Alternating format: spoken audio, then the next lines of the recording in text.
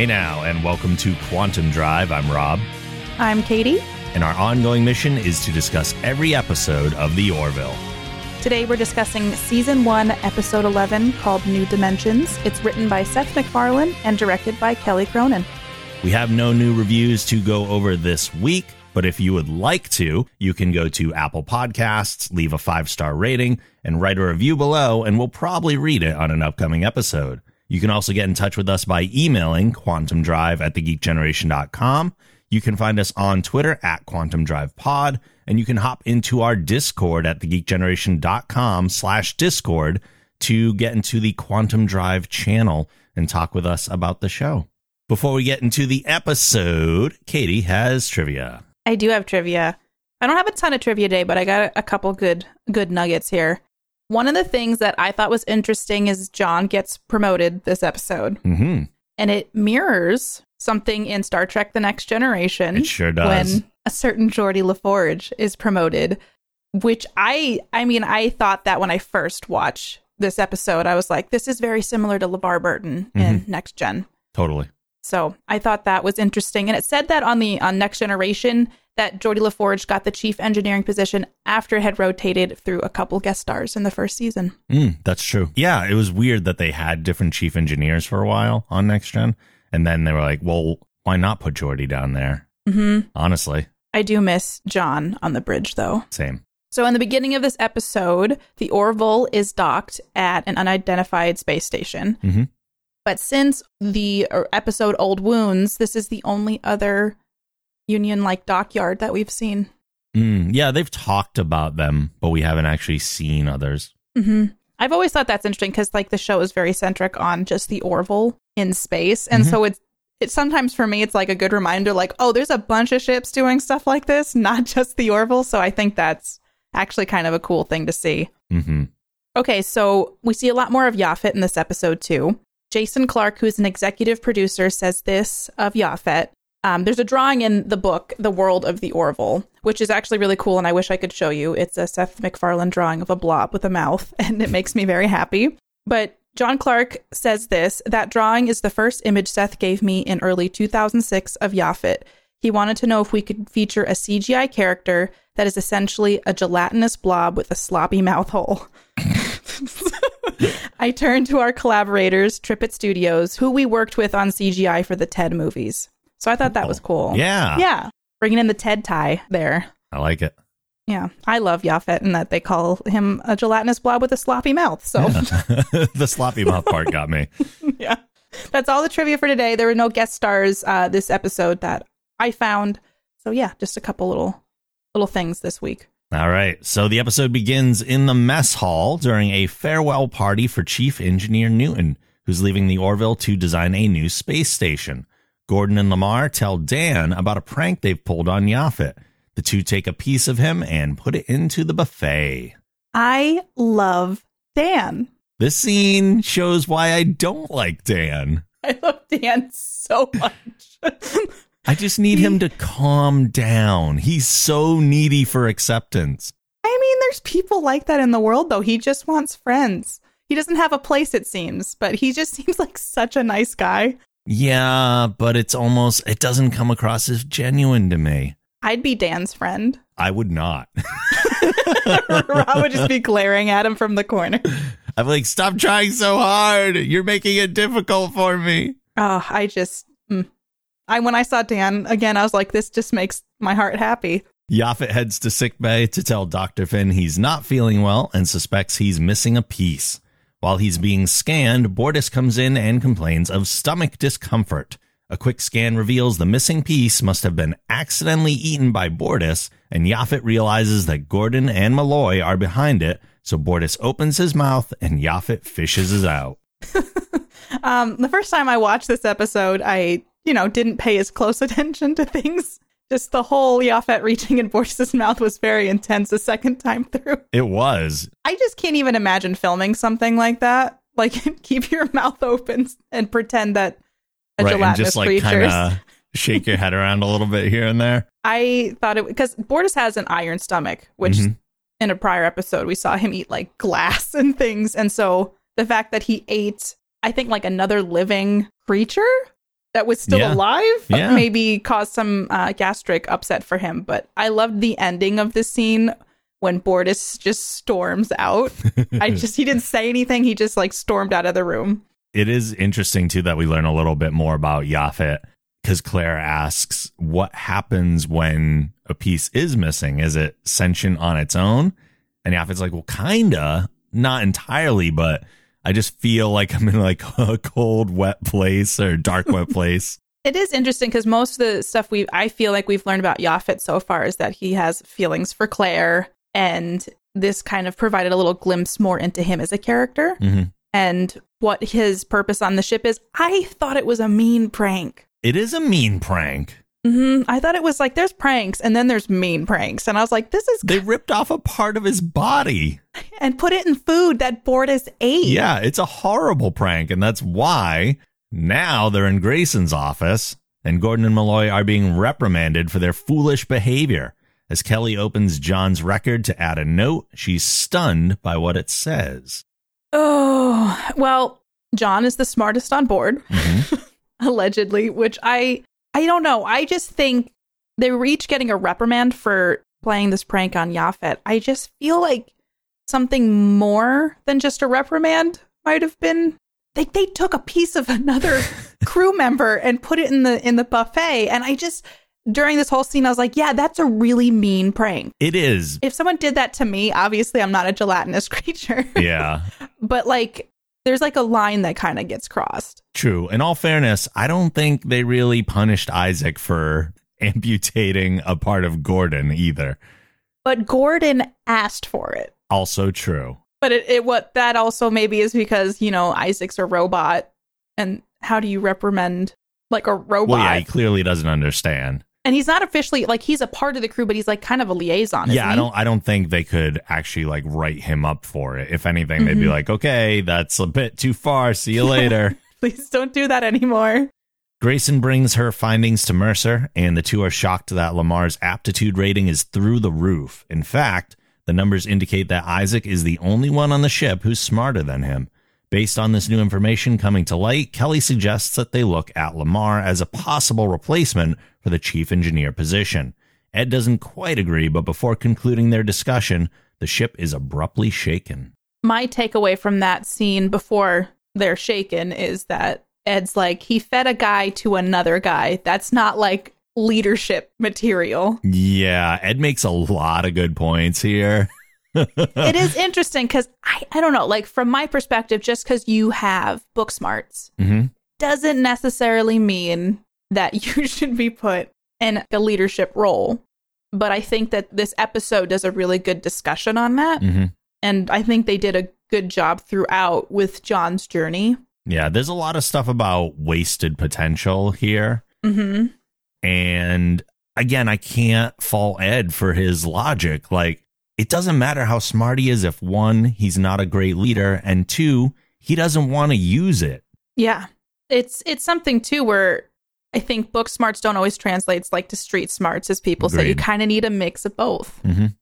Yeah, they even make the case that the fact that Gordon could just get Lamar on board to pull that prank shows how non-leader that Lamar actually is. Like, it's kind of the thing where it's like, that's another point, just that he was willing to go along with something kind of horrible. Yeah. Could he be that manipulated when he's actually in command of people? After making their way to the bridge, Isaac reports that they've skimmed the edge of a spatial anomaly. They haven't sustained any major damage, but the lower quantum engine has been knocked out of alignment, leaving them stranded for repairs for a few hours. Grayson orders Lamar to assist in Isaac's scanning of the anomaly and anything it may have affected. The two meet with Yaphet to analyze some vacant crew quarters and discover that the plants in it have died.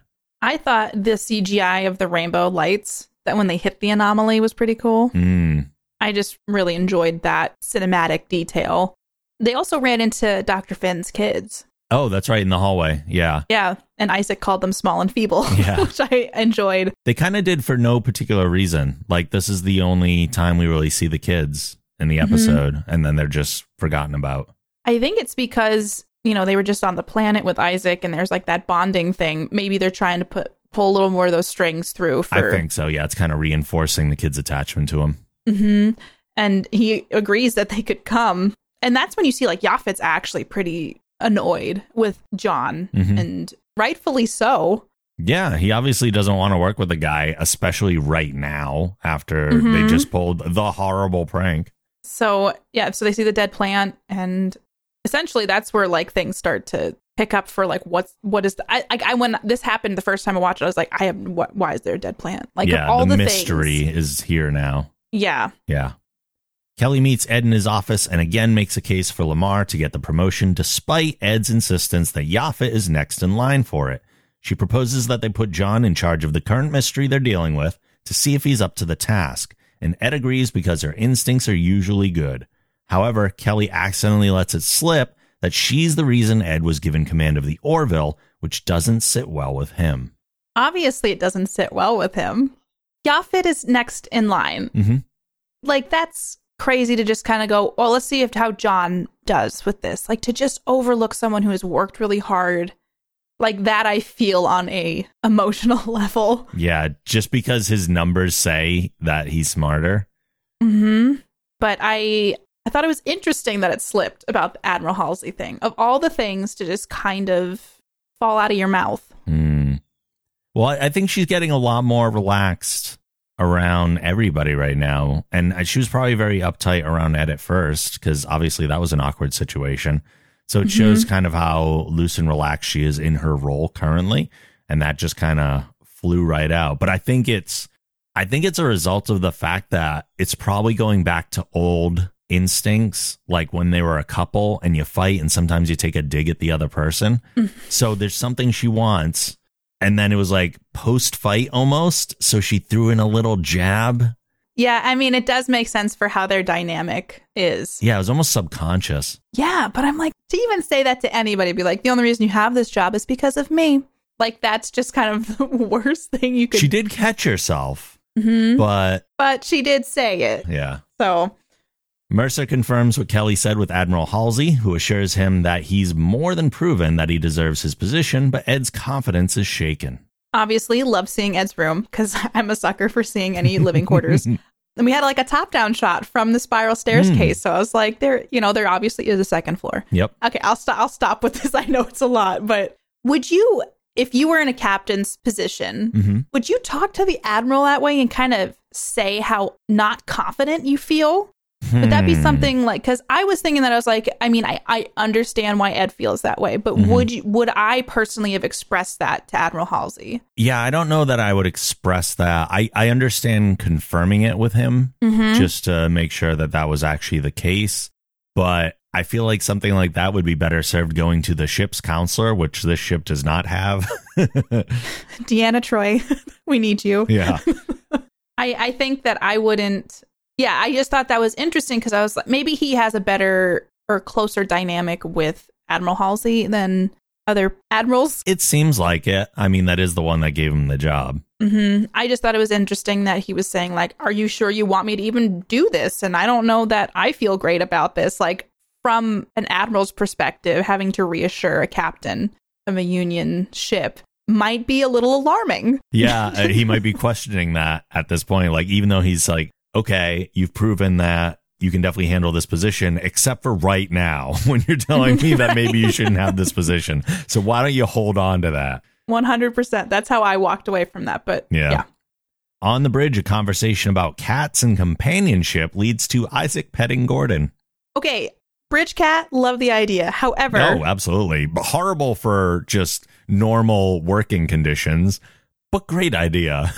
Jumping up on the control panels. Oh, yeah. It's a horrible idea. Getting in the way during, situations that need to be dealt with and wanting pets. I thought immediately about it jumping up and just walking all over a control panel. Look, John had soda on the bridge in the pilot. It's what it is. They don't care too much about it. It's fine. Yeah, you can't really train a cat to not jump up. No. So... Lamar is called to Grayson's office where she confronts him about his aptitude scores and asks why he never mentioned it before, to which he says it's his business. By the end of the conversation, Grayson assigns Lamar to be in command of the task force investigating the anomaly. Okay. One thing that was interesting from this is that how rich you are is measured in how successful you are now, which I thought was really cool. Kind of explain more about where we're at as a society now. Mm-hmm. But John's making a choice to say, I want to clock out, drink my beer, and watch TV kind of thing. And there's nothing wrong with that, but she's putting him in a position where he has to. Mm-hmm. Like, how do you feel about that? Do you feel like that's fair for her to put that on him when he just expressed like, hey, I get that. I want to clock out and just not take my job home with me. I understand putting someone in a position to make them aware of their potential. I get that. Mm-hmm. I don't. So, okay, let me put it this way. So it's fine that she did that because the stakes aren't crazy. Like right now, they're not in any immediate danger. They're just kind of figuring out something from a science perspective.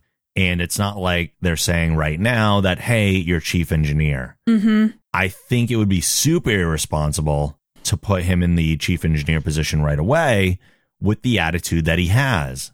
Because that's the opposite of earning it. And like you said, if Yaphet's next in line and he's worked hard for that position and he's shown leadership abilities, then the leadership abilities are almost more important than your intelligence. Mm-hmm. Because being a leader is not something that everybody can learn. It's not always something, it is usually something actually that's kind of a natural thing. You're either a leader or you're not a leader. Yeah.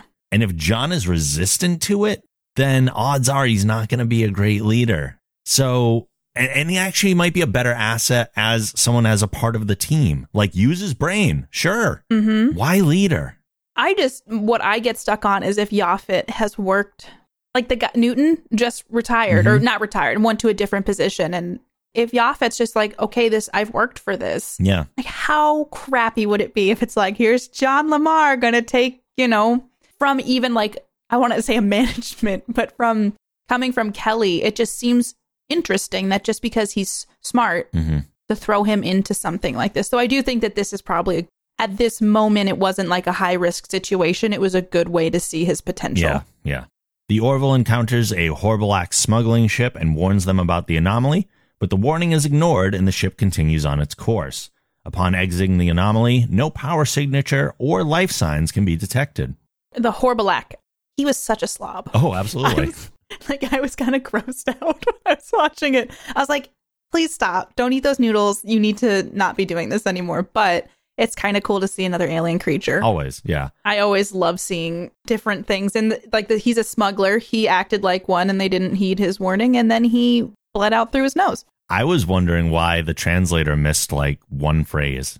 What do you mean? So he says something in his language. Mm-hmm. And then Isaac says to Ed, like, do you want the translation of that? And he starts to say it. It's like, go shove it. And Ed's like, okay, that's fine. Like, don't need the rest of it. So the Horblak captain is talking and it sounds like English to us, except he somehow says that one phrase in his own language. And we don't translate that part unless he's speaking English and then he switches. And I don't know. My headcanon decided that he was speaking English and then he probably said the shove it up your butt thing in his language because it was kind of considered offensive. Probably. Because I feel like if you're a smuggler, he knows a few languages and he just said something unsavory in his own language. Yeah. Even though he's a big dummy.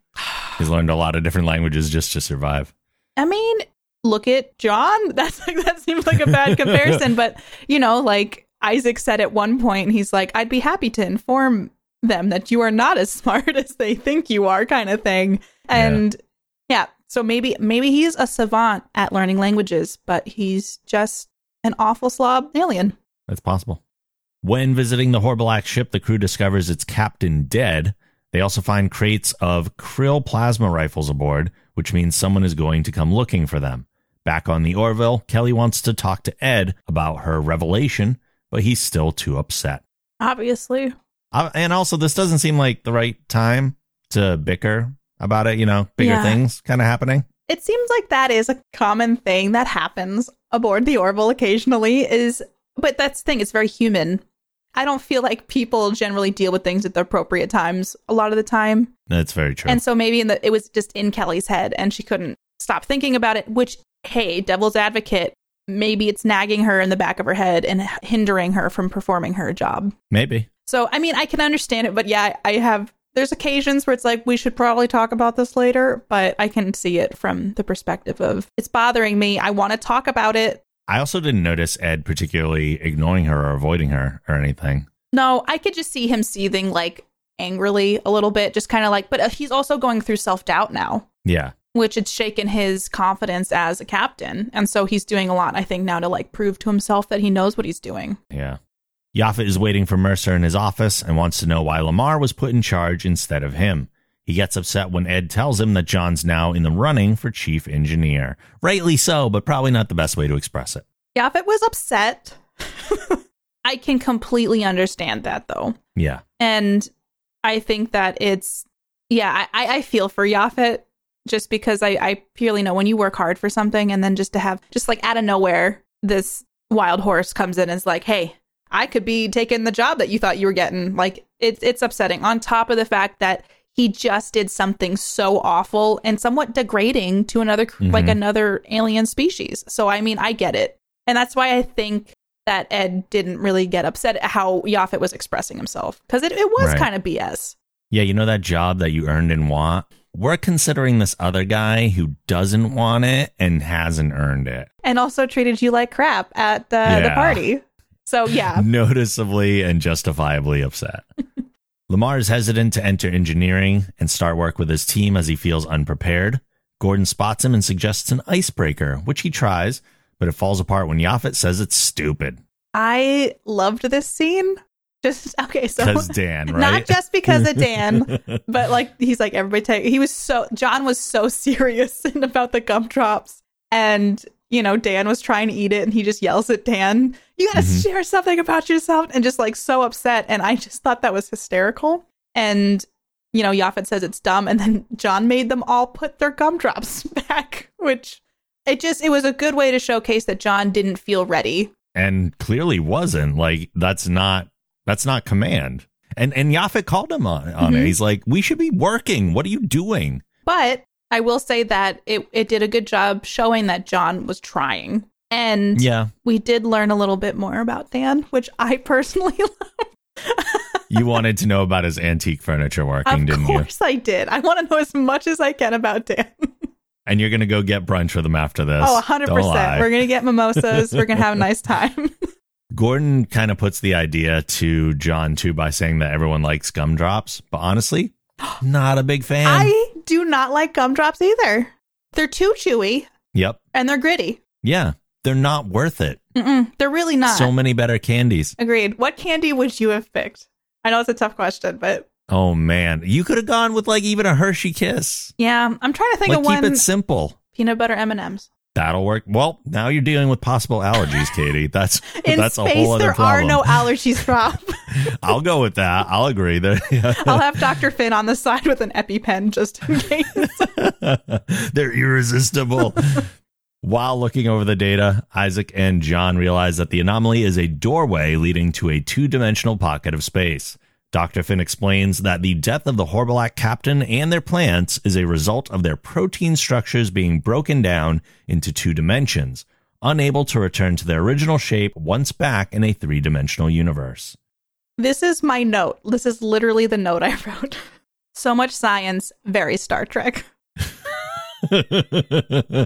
That's not a very tech part, but it is science-y. It reminded me very much of like old episodes of Next Generation and just the more, science technology discussions in the boardroom. It's not a boardroom, but in the meeting rooms and stuff. So it gave me very much like a flashback to nostalgia. Yeah. And it doesn't even matter if it's accurate or not. We're just like, okay.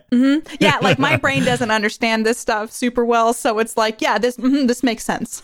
Yep, that's fine by me. Yep, checks out. I understand. Shape go flat, shape not get back to shape after.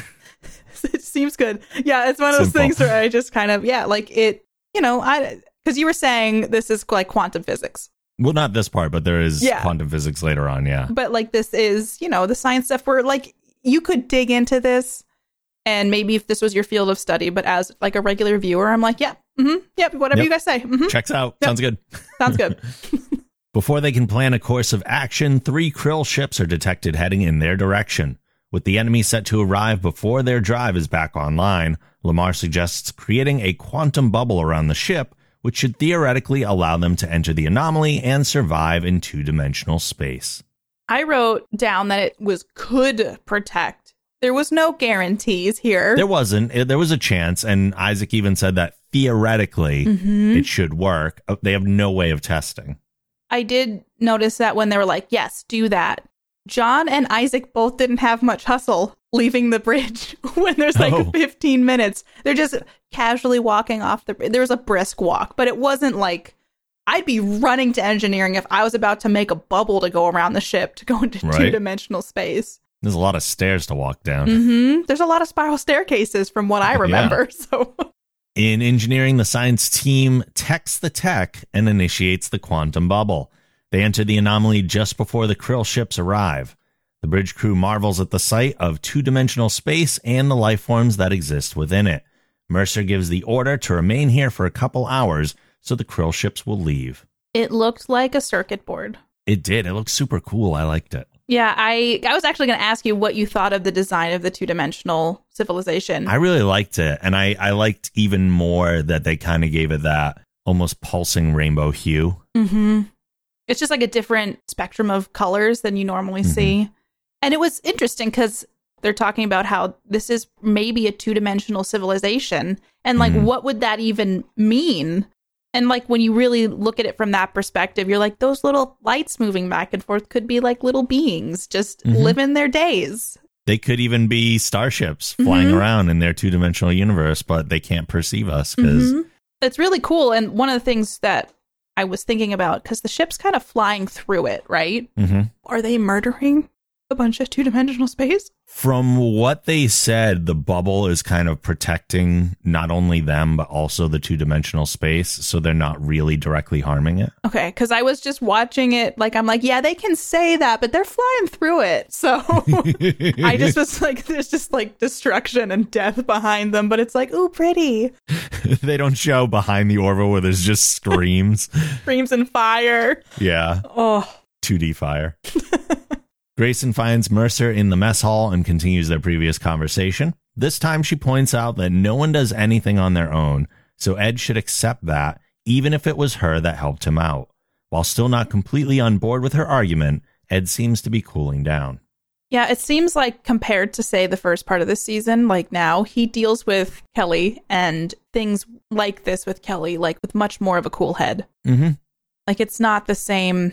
I can't believe, like, I feel like in episode 3, he would have still been like, get out of, like, kind of thing. And now he's just like, I've thought about it. Fine, thank you, I guess. Yeah, he definitely made his peace with the fact that she's on board. And he even at this point, because he dealt with Derulio and everything to this point, they're on the other side of that. Well, maybe it wasn't her fault. But I feel like he's cutting her a lot more slack. Yeah. And it is interesting because, like, he said to her, like, oh, you just happened to do a recommendation to the admiral your dad's close with. And I can understand where he's coming from, but it seems like he's handling it a lot better than he would have. Yeah. It's nice that he didn't just say, oh, okay, fine, you're right. He's like, well, I need to deal with this on my own time. Like, I get it. I understand what you're saying now, but I still just need to kind of figure this out on my own. Yeah. And that's acceptable. The Orville is suddenly hit by tremors, the cause of which is the deterioration of the quantum bubble. Mercer orders Gordon to take them back to normal space, but he's unable to do so as the anomaly has closed, trapping them inside.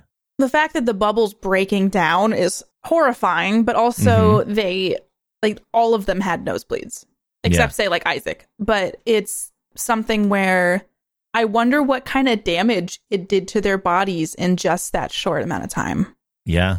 Well, it affects their nasal cavities, clearly, and only their nasal cavities. There must be something. What if it's because your lungs get flattened? I don't know, but it just seems like, there might be some long-term effects later on. But granted, it's the future. Medical science is a lot better. Maybe there's everybody just needs a specific rehabilitation thing, and then they'll be good as new. I'm going with balloon pump. Like to make them feel better, like a balloon pump? No, just reinflate whatever got flattened with a balloon pump. There's just a line for a balloon pump and Dr. Finn's pumping it. Your foot's better. Look, they've had clowns here, so they have people that can take care of this for them. Medical personnel. Dr. Finn's probably been trained in this. Yeah, in balloon clowning. In engineering, Isaac has detected what he believes to be another doorway, but it's 4,000 kilometers away, and the Orville's engines have already been exposed to two-dimensional space, rendering them useless. Lamar devises a plan to create a quantum bubble inside of a shuttle, allowing the outside to remain in two-dimensional space, but the inside unharmed. Wanting to prove himself to himself, Ed decides to join John in the shuttle. You can't not mention the pancake comment. I enjoyed that. Just shout out to Dan. Should see Rob. Again, another reason why Dan annoys me. Like, this is not your conversation, Dan. He likes pancakes. There are bigger things going on. True. Dan needs to learn his role. People are going to yell at me for not liking Dan. I'm waiting for the rage. It's going to happen. I just enjoy him as an alien, and he's staying optimistic despite the fact that they all might be pancakes, but he just wanted to know if they were discussing pancakes. I thought it was interesting that Ed's going. It makes sense that he's proving himself, but it's also like, danger, danger. We might need you on the bridge, but I get it because of the circumstances. He wants to prove that he can. I get it, but also, how does being a good pilot prove you're a good captain? Maybe it's more of the mission because you have to get the Orville out of two-dimensional space. Yeah. Like they're relying on John and Ed to get them essentially out. I guess, unless Ed is diverting captainship from the Orville to one shuttle. Oh, that is true. Like, I'm going to be the captain of this shuttle. I mean, it's risky because, like, granted, I am no scientist, but the bubble inside of the shuttle, but then the shuttle was flat. This is the quantum physics part. So they reference a couple other things that I greatly appreciated, like the TARDIS from Doctor Who, Snoopy's doghouse, stuff like that, where the inside is bigger than the outside. And you go, well, how is that possible? In Doctor Who, they're like, well, that's Time Lord science. That's what we know how to do. We can make things bigger inside than outside. This follows the same rules. Are we supposed to understand it? We're not quantum scientists. So no, probably not. Or quantum physicists is probably way more accurate. But I understand that it's a thing that other sci-fi has done. I understand the concept of it. Even though it doesn't make sense from a very logical standpoint, there is a scientific basis behind it. And I'm glad that it worked because they're not dead. In the shuttle bay, the science team is blaming Yaphet for the situation they're in. John steps in and scolds them, saying it was his idea as well, so he deserves just as much blame. I just thought it was really crappy of the engineering department to be so catty. Yeah. Especially to someone where, like, Yaphet was, I mean, this is a new scenario. They'd all be dead if, the Krill. Yeah, how about that? Yeah, and so I thought it was actually really cool that John defended Yaphet and stuck up for him. And this is, of course, their way of showing John kind of stepping up into his command role. So that's why I do think this episode did do a good job of showing John's progression. Yeah, he did grow into the role. I'll give him that. But the question remains, is he still more qualified for it than Yaphet is, which I'm sure we'll talk about. Mercer and Lamar take the shuttle out and begin to pull the Orville with a tractor beam. On their way, Ed asks John why he hides his intelligence. John says being smart where he grew up got you alienated, so to be accepted, he made a habit of downplaying it.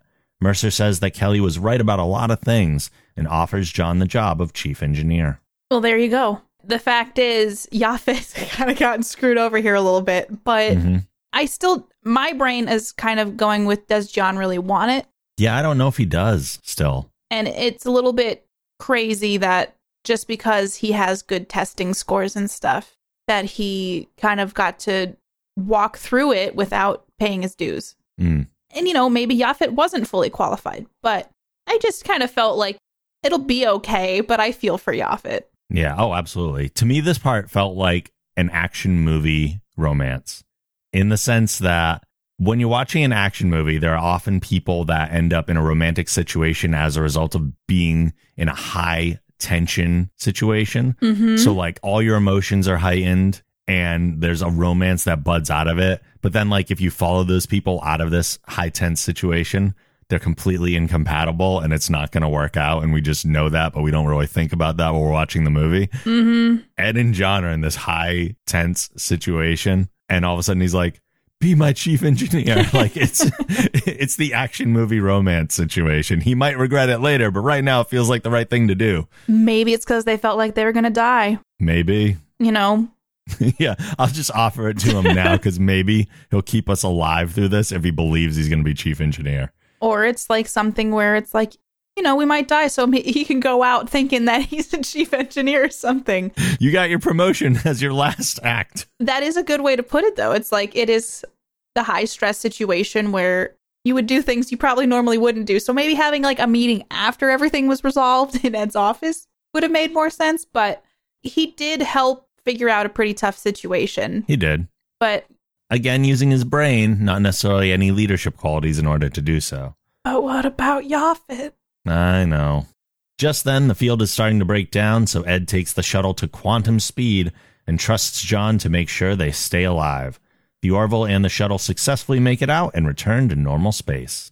It was interesting, their solution to getting out of it. Yeah. And creative. It was interesting because it was like all this buildup, and then you see this like little flat shuttle pulling the Orville through. I actually really liked the effect of when it almost went over the waterfall, if you will, and just went flat. That was cool. Yeah. And so it was a really cool. I don't know. This is obviously something you don't normally see on TV shows, even like sci-fi shows. I thought it was a really creative and unique concept to actually watch. And, you know, again, I'm no physicist. So just sitting there, I'm like, this is something that is beyond my realm of figuring out. So I enjoyed that they stepped outside of the box for this. Ed goes to Kelly's office to apologize and thank her for helping him get the command position. He plants a kiss on her cheek before leaving. What'd you think about that? Interesting. You know, that I wrote a note. Apparently, I think my notes are very entertaining tonight, but saying, are Ed and Kelly working through things? ! Question mark. And I put, they're growing up, which in a way, they're reaching a different maturity level in their dynamic. Though, could it be romantic? Could it be? Could it be? And so I think, you know, when you're in that situation, now that the whole Derulio thing has shaken out, was he in heat? Was he not? And I think he was a little more forgiving than past Ed would have been. Oh, absolutely. What did you think? I thought it kind of went along the same idea. It's a progression of that idea of, well, maybe Kelly didn't cheat on him within her control. And therefore, this is not only like, it's a thank you, yes, but it's also, I think, supposed to be there to make us go, oh, wait, is there potential there for something more now that that's something that we can kind of say wasn't her fault? Captain probably wouldn't kiss their first officer on the cheek just because they, you know. No. Just but saying. They have a history, so you kind of, yeah. In engineering, a newly promoted Lieutenant Commander Lamar takes control of his team with a confident look on his face. Yaphet seems okay with it. Yeah. So that made me go, okay, maybe John proved himself to Yaphet too, and that maybe Yaphet felt like, okay, he does deserve it too. I like John. I think that he settles into himself by the end of the episode. Yeah, but I still think he's a little shaky on being a leader. Agreed. But it does show that he's more confident. It doesn't hurt either that John defended Yaphet when Yaphet was the one that he was kind of competing with for this role. So, yeah.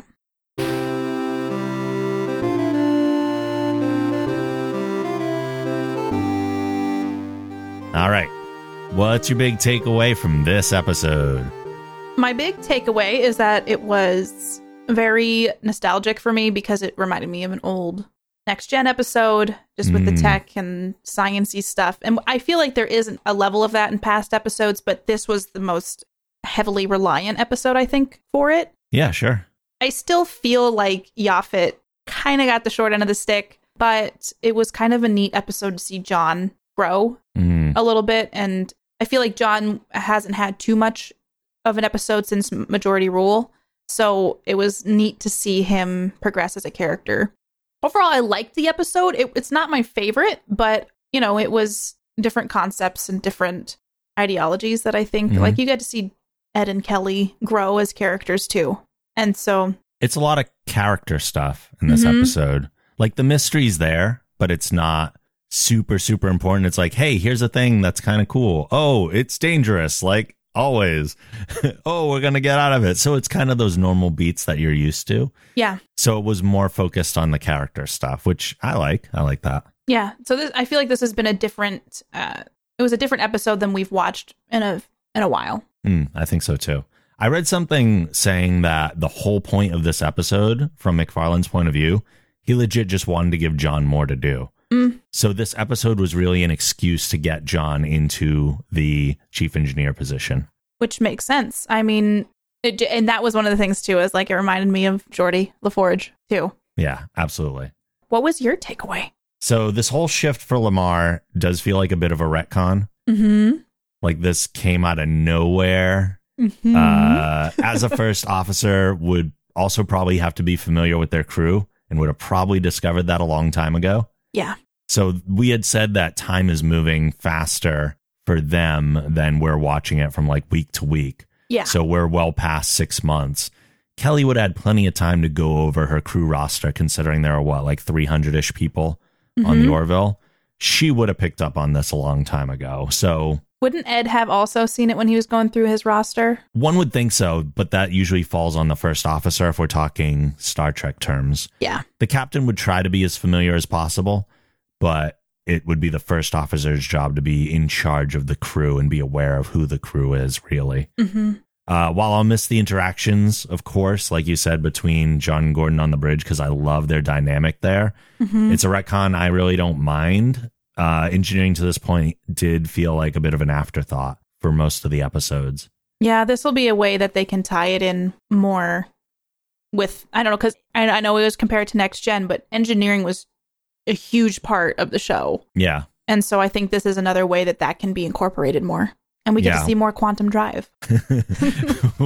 we did say it already, but it is funny how much the situation parallels Geordi LaForge. In TNG. He was also a bridge officer, so it wasn't just promoted to chief engineer. He was like in the same position on the ship, getting put into the same position as Lamar. Or Lamar or Geordi. I'm just saying them interchangeably because it's like the same thing happened. Okay, just because my brain just realized this. LaForge, Lamar. LaForge, yeah. Yeah. That's all. Okay. It is a funny coincidence, yeah. The concept of two-dimensional life forms is also something borrowed from TNG. I don't know if you remember the episode The Loss. I'd need to rewatch Next Gen. I don't know that one's in the forefront. The Loss is the episode where the Enterprise encounters a wave of two-dimensional beings that are being attracted to a certain part of space. It's why they kind of gather together. And the gathering of them actually dampens Deanna's powers. Oh, I vaguely remember that. I'd have to rewatch it. And she loses her psychic ability because she's being overwhelmed by the creatures around them. And they don't know what's going on for most of the episode until I believe Data discovers the two-dimensional beings. And they're like, oh, man. And then they're actually trapped in the stream of them, kind of headed toward this danger. And they have to break away from it in order to be safe. I'd need to rewatch. Did they show anything like they did in this episode, though, where it was like... We see the two-dimensional beings, but mostly on like a graphical overlay in like the observation lounge. Okay. Yeah, so it's not like they're showing this beautiful like two-dimensional thing like they did in this. Yeah. So this was visually represented a lot better. And I mean, the visual effects now are much better anyway, so. Very true. I also found the timing of this episode to be kind of interesting as to like where it comes up in just the order of episodes. So we just talked about Firestorm, which had Alara doubting her abilities. And in this episode, we get both Ed and John doing the same. That is true. So is this the show's way of telling us that in life, no one ever really knows what they're doing? Which is true. It's very true. Yeah. That's what I like about this show, though, is that it is very, like, relatable. Like, even if I'm in charge of a starship, or, you know, I'm a security officer, I'm in engineering, like, I think everybody struggles with doubt. And I'm glad that this show shows that versus it just being like, we're all competent at everything we do. I'm so well trained in this. I know everything. It's nice to see, even amongst alien species, the human side of like emotions and working things out. And that we're all just trying really hard. Trying our best. We're trying as hard as we can. To make it through life, to put together a nice podcast, to do all the things. It's all we want. But before we end this podcast, we have one more thing to do because Katie's husband, Mark, is a big fan of the Orville as well and always leaves us with his one-sentence review.